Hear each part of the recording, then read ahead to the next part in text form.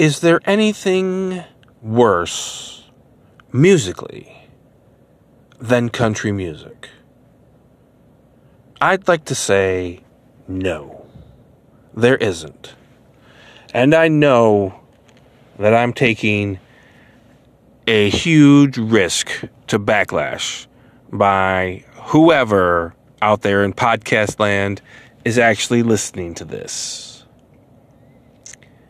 Because country music, last I checked, is one of the most popular music genres here in the good old US of A.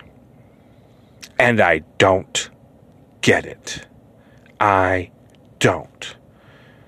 Especially nowadays.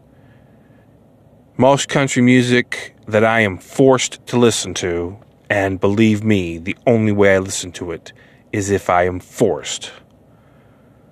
Most of that shit sounds like pop music with a twang. And the twang is so overemphasized that it might as well be its own accent. But I digress. Or I am expounding in the wrong direction. Country music sucks. But the fans of country music are in a whole other category. Because if you tell them, I don't care for this music, or I don't want to listen to this music, they will respond with, oh, but it's good. You need to listen to this. No, you got to give this a try. No, I don't.